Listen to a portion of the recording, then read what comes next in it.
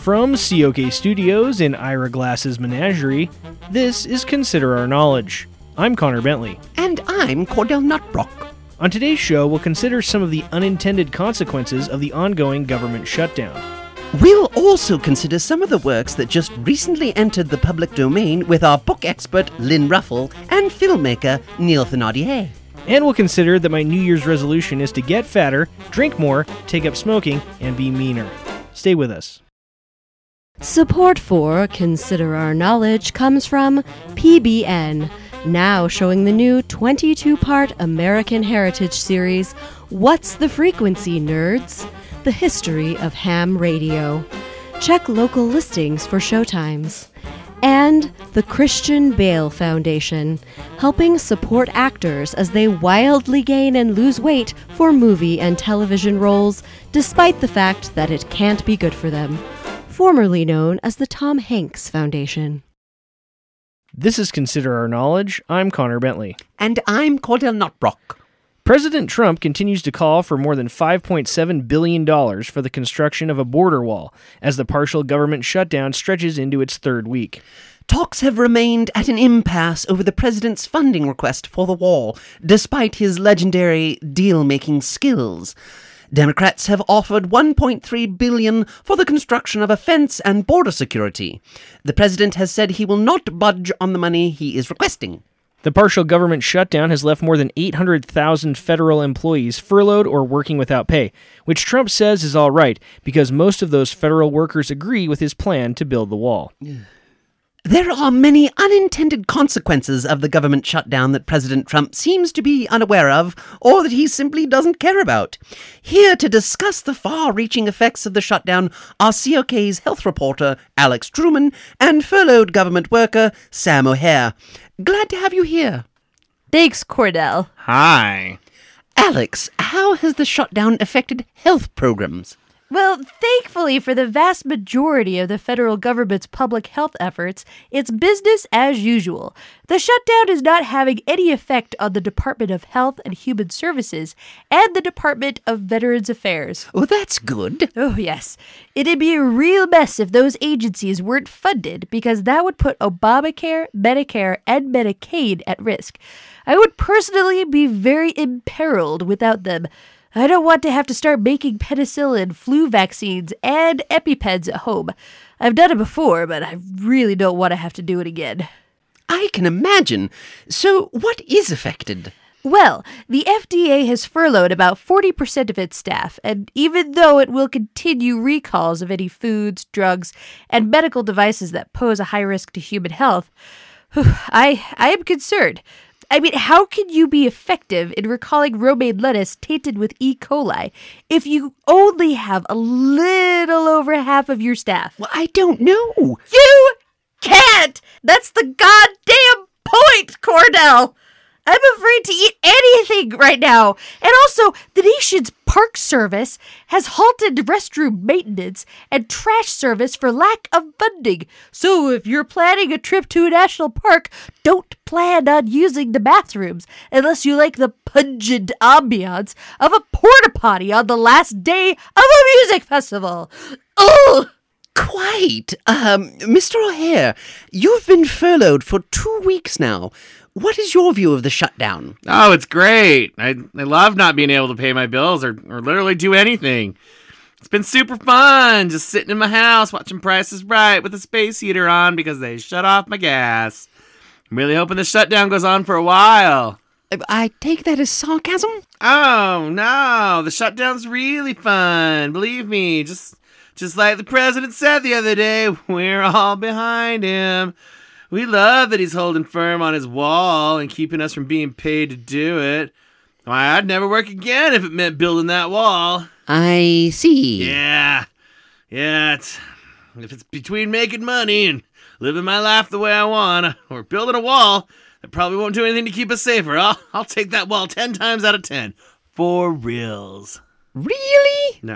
No, Trump's an asshole. I need to get my heat back on, and I've got gambling debts. They're going to take my Corvette if I can't pay up. Oh, I'm so sorry. I hope this shutdown ends soon. That was Alex Truman and Sam O'Hare.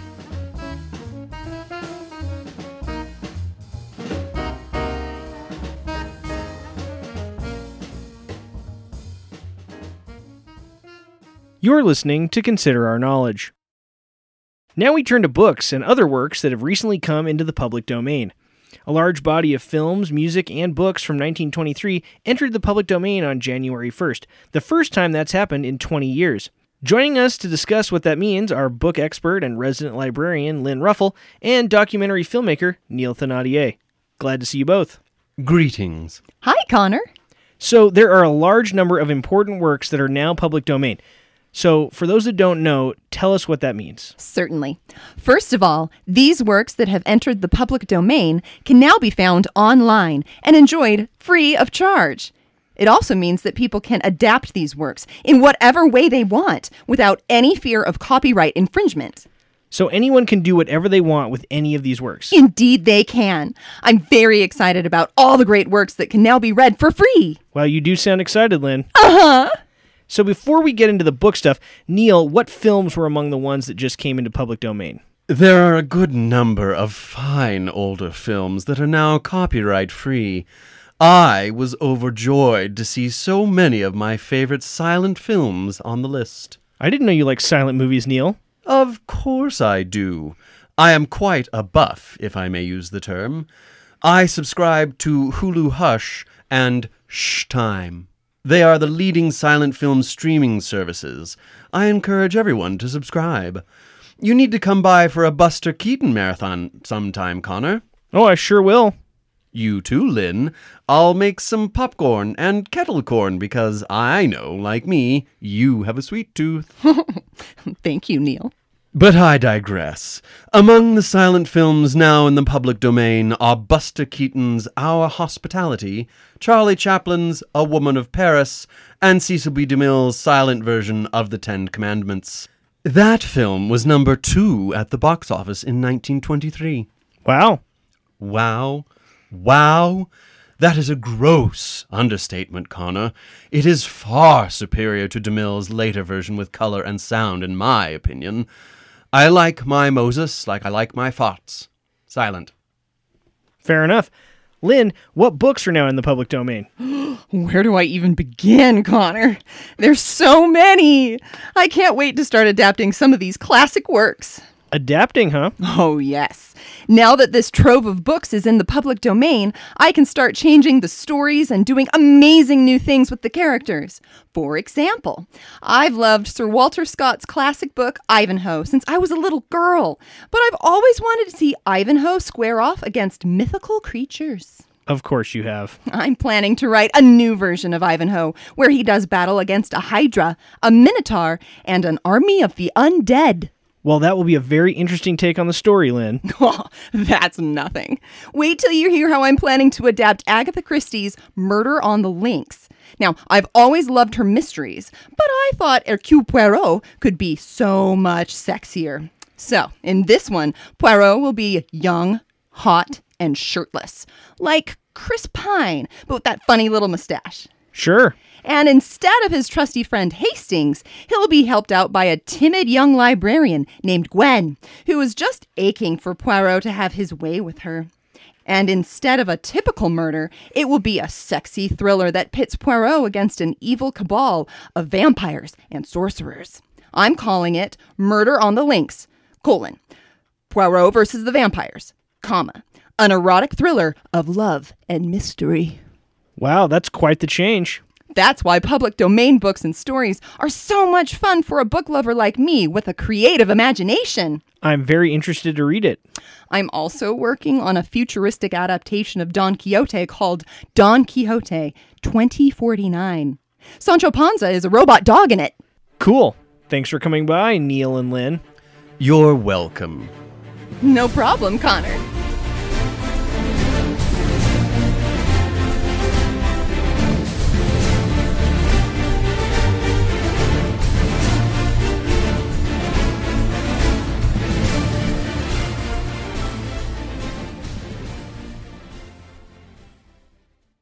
Now it's time for some New Year's Big Little Wins.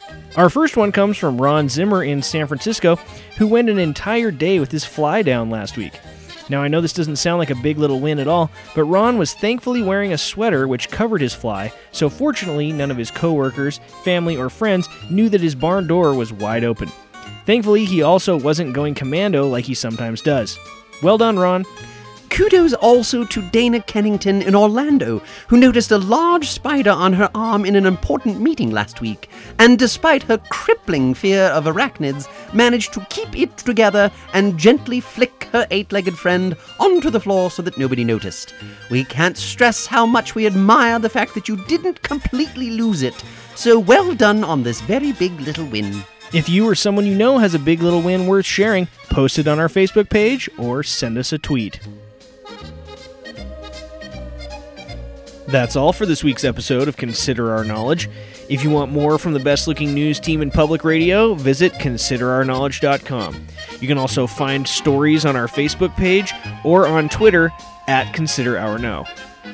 Leave us a review on Facebook or on iTunes or at Stitcher.com, where you can also subscribe to the podcast. The COK team includes Emily Clausen, Natalie Thorpe, Marianne Wetzel, Jeremiah Knight, Hobart Willis, and Spencer Cannon. Our intern is Ryan Shattuck. Thanks so much for listening. I'm Connor Bentley.